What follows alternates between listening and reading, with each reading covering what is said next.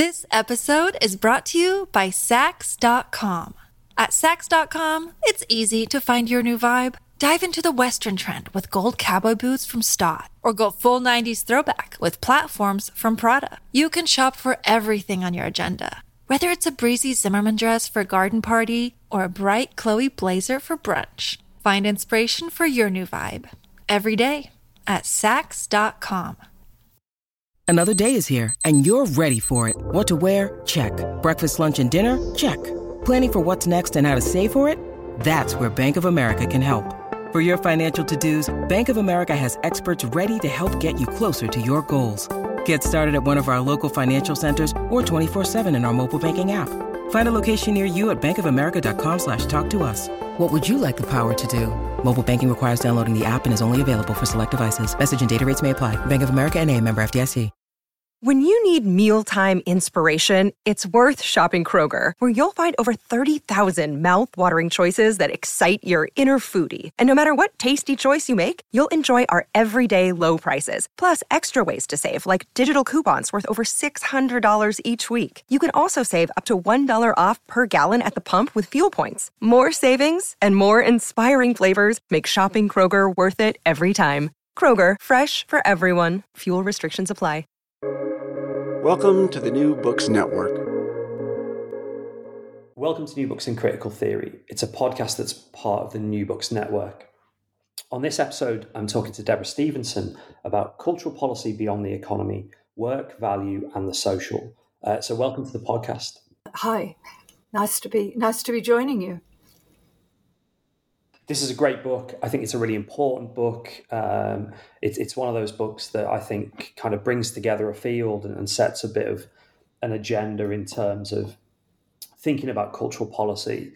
And I suppose one of the sort of starting points for the book might be something like, what are we actually talking about? So what actually is cultural policy? Ah, dear. Well, definitions may be boring, but they are very important. Not just for all of us, not just researchers, but for policymakers. And a straightforward way to understand cultural policy, I guess, is that it's the policies that governments of all levels make with respect to culture. But of course, it's actually much more complex than this. And here we're right, we sort of land right in the heart of definitional imposition and slippage. And at the centre of this, and I think we always come back to it, is the what is culture question.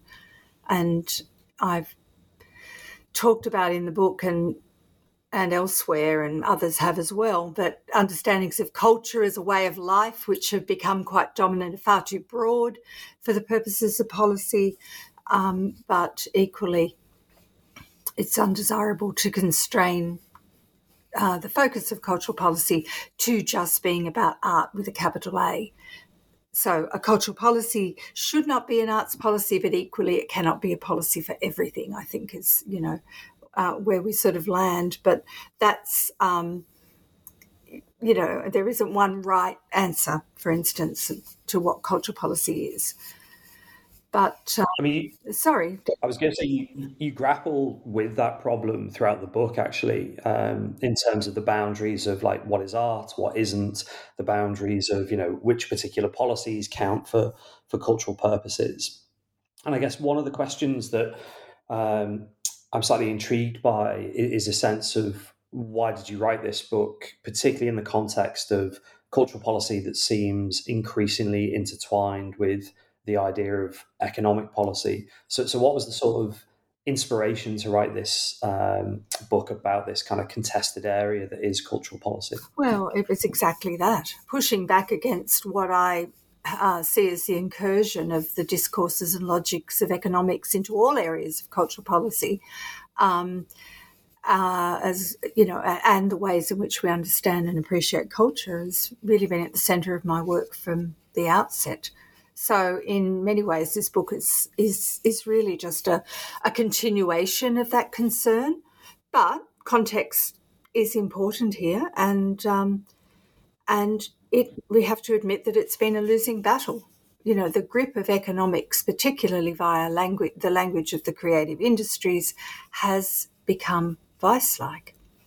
And we're in a context where governments see culture as an economic sector, full stop. They expect it to contribute to the broader economy and to be self-sufficient. And if it's not self-sufficient, then organisations need to be generating income from a range of sources: patronage, philanthropy, on-site retail outlets, etc. So, so the governments and government policy is, right at the centre of legitimating the notion of the creative industries. And my concern, as I said, it's a continuation of a career that's been focused on this, but a significant outcome is that the social content and determinations of culture and its value are largely reduced or explained in terms of the contributions they make to the economy. And statement of ideology, I guess, but I think that's regrettable. So I felt there was a need to reflect on some of these issues and processes, and as part of that, to try and foreground some key elements of the social that I think have been lost and which need to be considered. So, yeah, that's pretty much it. I mean, part of the way you do that pushback, that sort of offering of a critique and alternative, is to introduce a theoretical framework that you draw on, I guess, a kind of debate between some key thinkers, Bourdieu and Becker, but you also try and bring in the work of Jürgen Habermas as well. And I suppose I can kind of distill that theoretical project into a question about this idea of the art world complex. And I wonder if you could kind of introduce that idea and say why it's sort of important to the book, how it, maybe moves us beyond particular debates in cultural policy and offers an alternative to that kind of economic framework. Well, what I think is particularly useful in the work of Becker is his argument that art worlds are multiple and comprised of competing interests, competing participants. And so, we have the producers, we have governments, we have consumers, we have curators, we have artists. And Becker was interested in the ways in which these institutions and people and practices acted as kind of gatekeepers of their particular art world. Now, being a gatekeeper, of course, means having the power to determine what is and is not accepted as art, but also determining where the parameters of a particular art world are. So it raises questions for me about networks and connections with other art worlds and the so we're talking about particular forms of power, and artists are just one form in that complex. But it just made it possible for me to see art and culture and cultural policy as being formed and operating within a complex of art worlds, part of a process. And it opens up a space then for talking about the dynamics of art worlds, including where the economy fits and the relationship with the economy.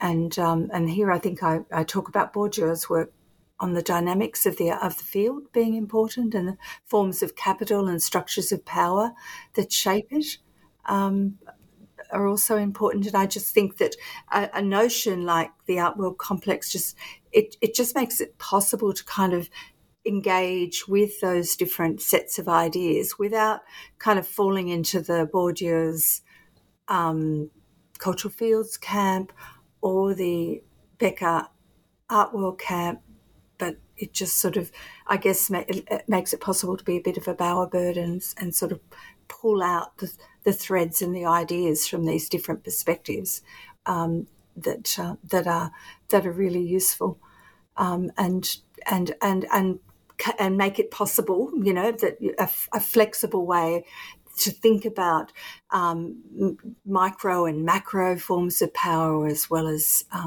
understanding sort of social relations and how they shape what happens both within a particular art world as well as the relationships with other art worlds, and the economy is just one set of influential interests and tensions and intersections that need to be engaged with. I mean, within that art world complex, one of the things that's really important, and you've sort of alluded to this already, is how we draw kind of boundaries and ultimately how hierarchies are constructed, maintained, and challenged. And one of the things that's important with the art world complex idea and with your attempt to kind of steer a course between a very broad and a very narrow definition of culture is this sense of cultural hierarchies changing. And partially this is to do with the influence of things like the creative industries framework, but also it's to do with the way that, we've seen some quite radical changes in terms of patterns of consumption and patterns of engagement because of the pandemic. And to sort of distill that into a useful question for you, I'm interested in the way that cultural hierarchies are important to cultural policy and how they might be changing as well. Yes. Well, cultural hierarchies are both changing and staying the same, I think.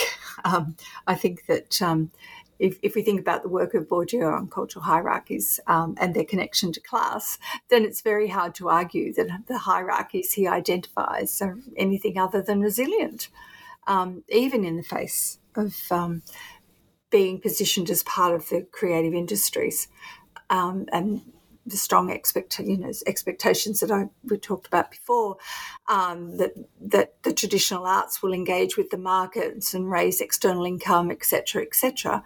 The social and political status of these cultural forms is remarkably resilient, and I think there's a strong view, within. That the forms of art that require and maybe deserve the support of government are those historically associated with excellence, those that are in the dominant cultural hierarchy. And I think those views continue. I think they linger. And that gets played out practically with funding bodies and their priorities. So there's certainly a challenging and reconfiguring of the art cultural nexus and hierarchies at work, and has been for some time, but because of marketisation discourses. But the cultural hierarchies are resilient, and I think that the key there, we go back to class. I mean, I think that it's very hard to move too far away from talking about class when you think about these cultural hierarchies. Now, with respect to the pandemic, I mean, we've had some time to reflect on that now, haven't we? Because I still think it's unclear, the effect on cultural hierarchies. Now, we all know that the cultural institutions, organisations, cultural workers were absolutely smashed during the pandemic, but they have recovered remarkably quickly in many cases. And there's, sort of strong evidence, at least coming out of Australia, that demand for the products of culture are elastic, even though we're in a period of relatively high inflation and there's, sort of demands to cut back on expenditure. There's no sign that those that those areas are really being hit. So I think that there's that we've got a way to go there in thinking about how that's going to play out. I mean, the pandemic did reveal the structural weaknesses of the sector, and we know what they are: the insecure nature of work, key social and cultural fault lines of inequality. But there's little indication that any of those have really changed as a result of being noticed, and I think that is important. But one thing I would just say in that context, though, it is interesting that the Australian government has a new cultural policy out called Revive, and it makes a point of recognising that artists are workers, artists are and cultural workers should have career structures that are long-term and sustainable, and pathways, vocational pathways, fair remuneration. And I think some of that has come directly out of the pandemic and the experiences of the sector in the pandemic. So I think that that's an important shift. But we also know that most people operate outside vocational pathways and frameworks where you can talk about industry standards. Most artists, are operating on their own in their studios and not part of a kind of recognisable industrial structure. So, yeah, it's I think we've still got a lot of thinking and observing to do with respect to the pandemic. But one of the things I think I said in the book was that there was a lot of talk at the time, immediately that the pandemic was going to change a lot of things, and it gave us opportunities to really reflect on the sector. And I think I said, I fear that what might happen is that very soon we end up back where we were, and I do think that to a large extent that's happened.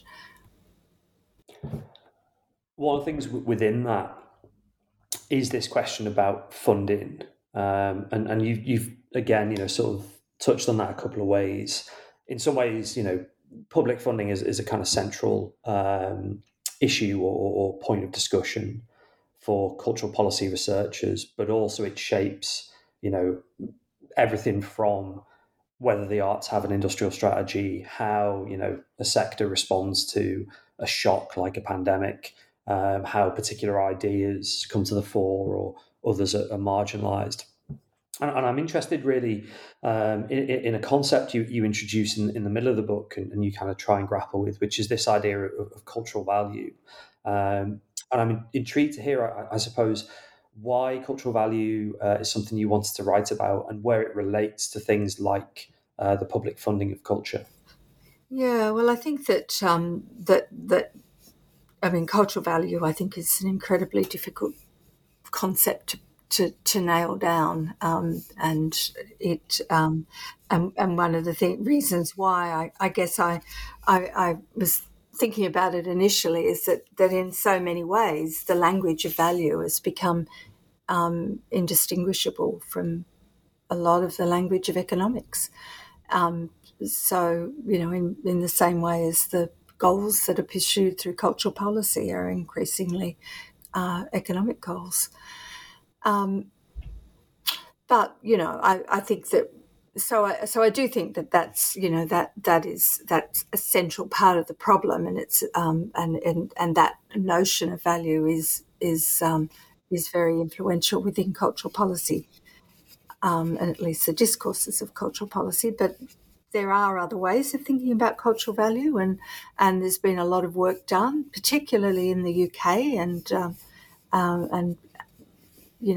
I know you've been involved in some of that work. We're trying to think through what how we should understand cultural value, and how do we sort of pull it away from that sort of dominant economic paradigm. And then you get into grappling with intangibles, really, such as intrinsic value, and the idea that excellent art will somehow commend itself, which is always what you bump up against when you're thinking about, the intrinsic value of a work of art. And these are difficult for sociology to grapple with, of course, because you sort of move into different sort of explanatory frameworks. But there can be no doubt that there is something intrinsically valuable and affecting about certain forms of art and culture. the sort of how does it make you feel question, I guess. And some creative works can make the viewer or consumer feel a great deal. They can feel wonder, they can feel contemplation, anger, sorrow, and so on. We know that. But if we follow much of Bourdieu's writing, then we also know that the knowledge and the vocabulary necessary to appreciate and recognise art as art is acquired through a combination of class and education. So you're kind of constantly in this tension between these, the recognition of what art is, but the kind of social framing of that recognition and the language, the language for talking about a work of art and its value are acquired through class position and education. So, I think these are some of the problems, and there are, you could argue that that's too totalizing a perspective, but I think it's a complex task. I don't have the answer to it, but. This episode is brought to you by Saks.com. At Saks.com, it's easy to find your new vibe. Dive into the Western trend with gold cowboy boots from Stott, or go full 90s throwback with platforms from Prada. You can shop for everything on your agenda, whether it's a breezy Zimmermann dress for a garden party or a bright Chloe blazer for brunch. Find inspiration for your new vibe every day at Saks.com. I mean, you develop that point in quite a bit of detail in one of the later chapters of the book, and this might be a good moment to sort of drill down a bit into that. So one of the things you kind of grapple with is the way that, as you've talked about there, appreciation or the language of art and culture is marked by significant inequalities, but also even the kind of who gets to be an artist is marked by significant inequalities. And I guess the book tries to say these inequalities are a problem, but also there are maybe alternatives and, sort of critical practices that can challenge these inequalities. So what are some of the inequalities of cultural consumption and production?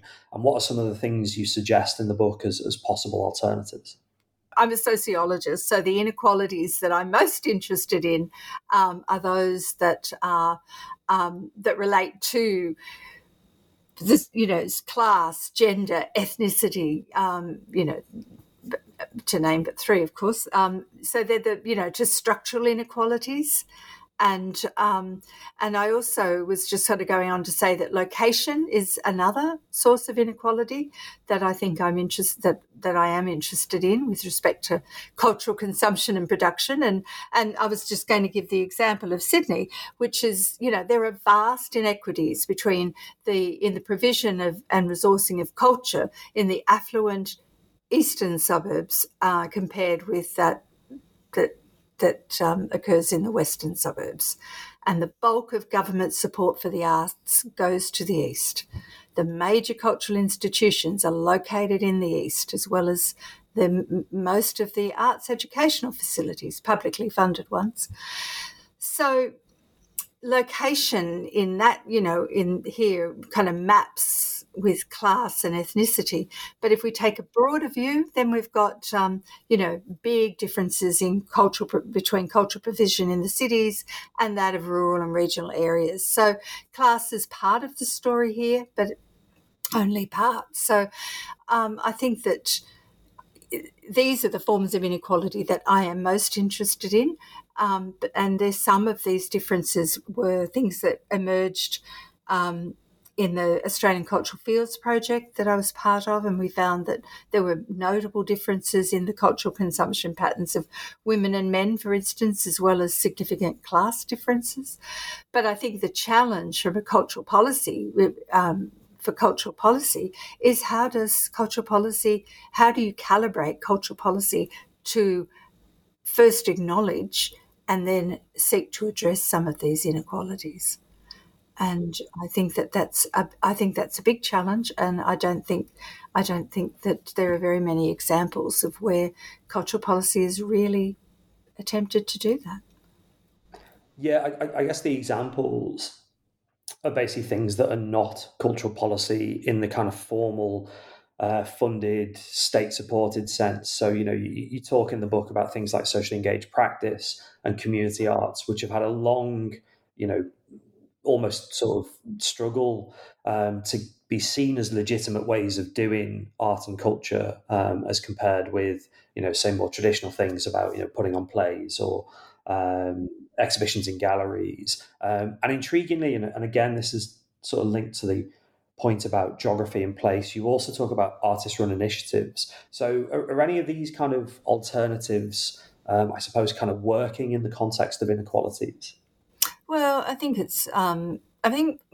community arts, as you say, is kind of got a long history, and I think it's probably one of the very few cultural policy programs that was developed explicitly to try and address social inequality in some way by focusing on disadvantaged communities. But the demise of community arts actually interesting in the Australian context in particular, and a lot of what happens in Australia, you can track the same trends elsewhere, particularly in the UK. But the demise of community arts was absolutely accompanied by the rise of the discourses and objectives of the creative industries, and it was the community arts program of the Australia Council, which was instrumental in introducing notions of the cultural economy and cultural planning in particular into the Australian context. So it may not have been its objective, but it is possible to pinpoint the moment that the discourses and expectations of cultural policy shifted away from social disadvantage and community arts to the cultural economy and active engagement with the cultural economy. So I think that relationship is really interesting, and there has been some interesting work done tracking it. But socially engaged practice, and they're older than we like to imagine, of course, and community arts initiatives, I think they're important, but and they can be definitely be points of resistance. But how successful they can be, it really depends on their relationship to the state and to funding bodies, and I don't think that's a straightforward relationship.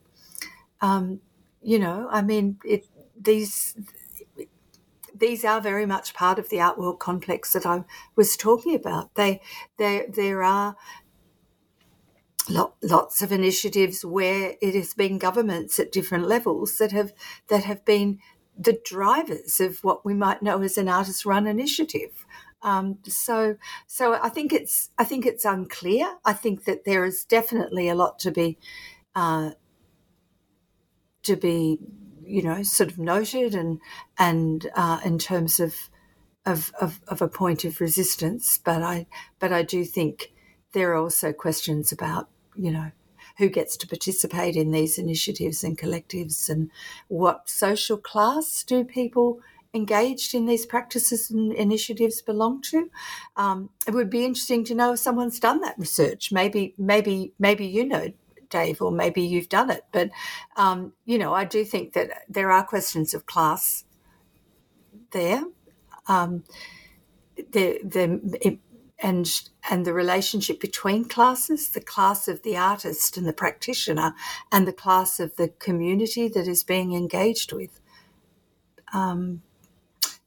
So I think that definitely areas we need to know a lot more about. Definitely areas that have a lot of promise. But when I talk, as I did a few years ago, to the head of a major government arts policy body, and that person is talking about artist-run initiatives as being sort of where attention needs to focus, the attention of governments need to focus in terms of cultural policy and the development of culture in the state, then we're not really talking about resistance, are we? I mean, it's interesting because that has animated some really nice and sort of intriguing Danish work. There's quite a bit of work in Britain on that precise question of that sort of, co-option and resistance. I guess if there maybe practical examples of contested alternatives, one of the things the book does is maybe talk through some, I don't know whether I'd call them like ideological, theoretical, in some cases kind of methodological alternatives, which is the idea of culture being bound up with possibly kind of positive impacts on well-being, and then culture being part of a broader sustainable development agenda, whether in sort of Australia, the UK, or in other parts of the world. And again, I suppose I've got the same question of to what extent are frameworks, ideologies, discourses of things like well-being and sustainable development alternatives, or are they still at risk of being captured by that economic way of thinking about culture? Oh, I think they're absolutely captured by it. I think, the argument that I run is that that well-being and the like are proxies for the social, and in much cultural policy and planning, and that rather than directly address the social and the social conditions within which art and culture are made and consumed and valued, these proxies are used as a sort of, instead of actually doing that really hard work of engaging, and quite often the proxies are, there are measures, there are tools, there are indicators that are quantifiable and rankable, if that's a word. So what concerns me is that not only do they strip the social of its messy content, and sort of obscure the causes of inequality and privilege, for instance, but they are also frequently underpinned by economic assumptions, and they often highlight individual responsibility, for example, and really don't grapple with the social. And even though I think governments often embrace these proxies for the best of reasons, in fact, it's often, I think, I correct me if I'm wrong, but it's often left-wing governments and political parties that are most attracted to these kinds of policy approaches, in part because they do want to deal with the social, but I think they're very thin, and I don't think they really take us very far away from the sort of economic drivers that are at the core of what we need to address within cultural policy, unfortunately. The final sort of substantive issue the book grapples with before we wrap up and think about cultural policy futures is what about the actual workers, the artists, the musicians, the designers, the directors, writers, etc. Where do they figure in all of this? And I guess, part of what the book's project is to try and make sure that they play an important and kind of central role, but at the same time, you're trying to highlight some of the problems and issues of how cultural work is organised. And again, you've mentioned them at a couple of points over our conversation. So where does cultural work figure in the book's analysis? Well, cultural work is to a large extent, and this is one thing that is possibly shifting.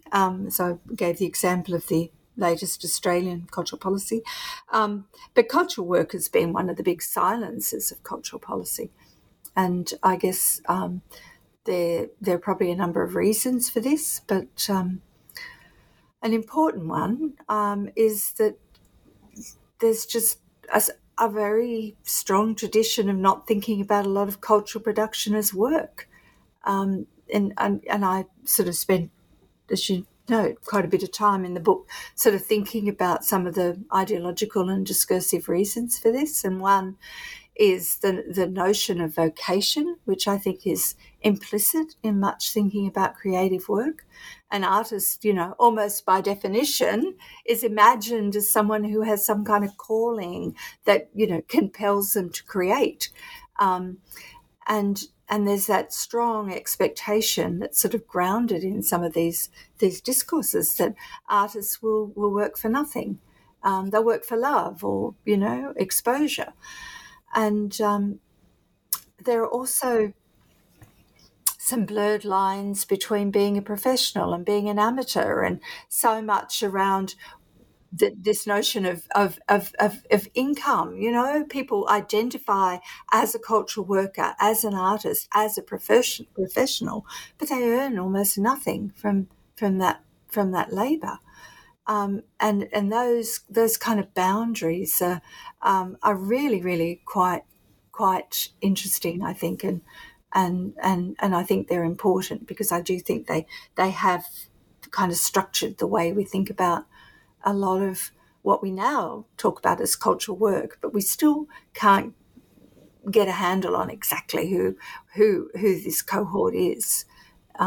It's a very slippery concept, I think, but so there are a lot of contradictions here, and the language of the creative industries positions, artists as often, as not, if not, they're sole traders, they're people, they're small businesses. So it's very, I think it's a really important area, and was one of the things I wanted to do was just sort of track some of those really pervasive discourses that shape the way artists are imagined within contemporary society. I mean, the book has real sort of breadth and depth to it, and hopefully, we've given a sort of flavour of some of the ideas in the book to the listeners.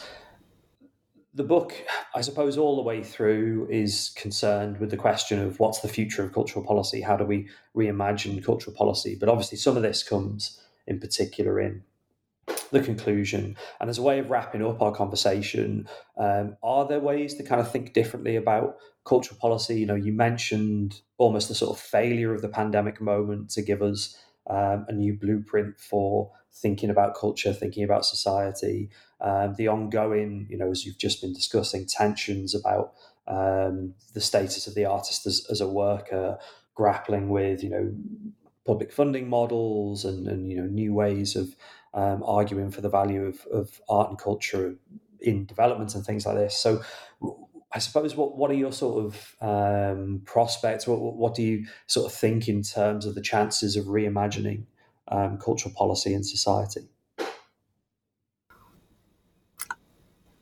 Well, I'm probably going to sound a bit pessimistic, I'm afraid.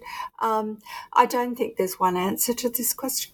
I think it's about starting points and questions that we need to ask. The first challenge is to question the dominance of the economic, and primarily through creative industries discourses. I don't see any sign that is necessarily happening, but it's critically important. I think we also need to think about linkages between the culture portfolio of government and other portfolio areas. Education, important one. Workplace relations or industrial relations, another important one. And it's very difficult for that to be initiated within the cultural sector, the cultural portfolio, of course, because it's usually structurally not very powerful.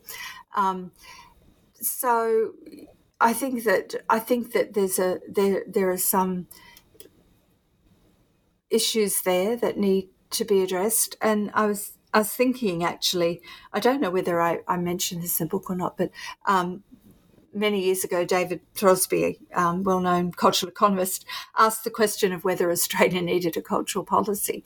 And I was wondering whether it's not a question of whether we need one or whether a cultural policy is needed, particularly, at least beyond, symbolic functions. But the question really is, what can cultural policy reasonably achieve, and how can these concerns be managed across different portfolios and levels of government? And these are really big questions, and hopefully the book makes a small contribution to grappling with them, but I fear there may be more questions than answers in some of this, unfortunately. I mean, in terms of that, more questions than answers and grappling with these big questions, what's next in terms of your own work? It strikes me that, as you've just described there, you could easily do a sequel to this book, or in fact, probably 2 or 3 follow-ups that deep dive into some of the particular issues that each chapter looks at, and tries to situate the analysis in response to whether it's government or social responses to the context we find ourselves in. Or are you kind of thinking, actually, cultural policy has sort of had enough of me for a while, and are you thinking about doing something completely different? Well, I think at the moment I'm quite occupied with 2 big projects, which both have a bearing on cultural policy. One of them is work that I'm doing with Justin O'Connor and Christiane de Berkele on UNESCO as a global cultural policy operative. And some of these questions, unsurprisingly, figure very, loom large in that project, because we are very interested in where the creative industries fits into a lot of what UNESCO is doing in different through its different policy processes. So that's a big project, and hopefully some writing will come out of that over the next little while. And the other project is looking at cultural infrastructure, which I think is a really critical area, and that relates to cultural policy. And it's quite interesting that there's a little bit talking about proxies for the social. As there's some cultural infrastructure policy work that is often a proxy for actual cultural policy. So I think that's interesting. But this is looking at how major cultural infrastructure becomes embedded within communities, and how that. And that when I talk about communities here, I'm talking about cultural communities as well as social communities. So that's another big. Both of those projects funded by the Australian Research Council, and again there will be some writing coming out of that work too. So I think that's probably where my thinking is at the moment. Both of them really still focused on cultural policy, and exploring in a bit more depth some of the issues that have come up in this book.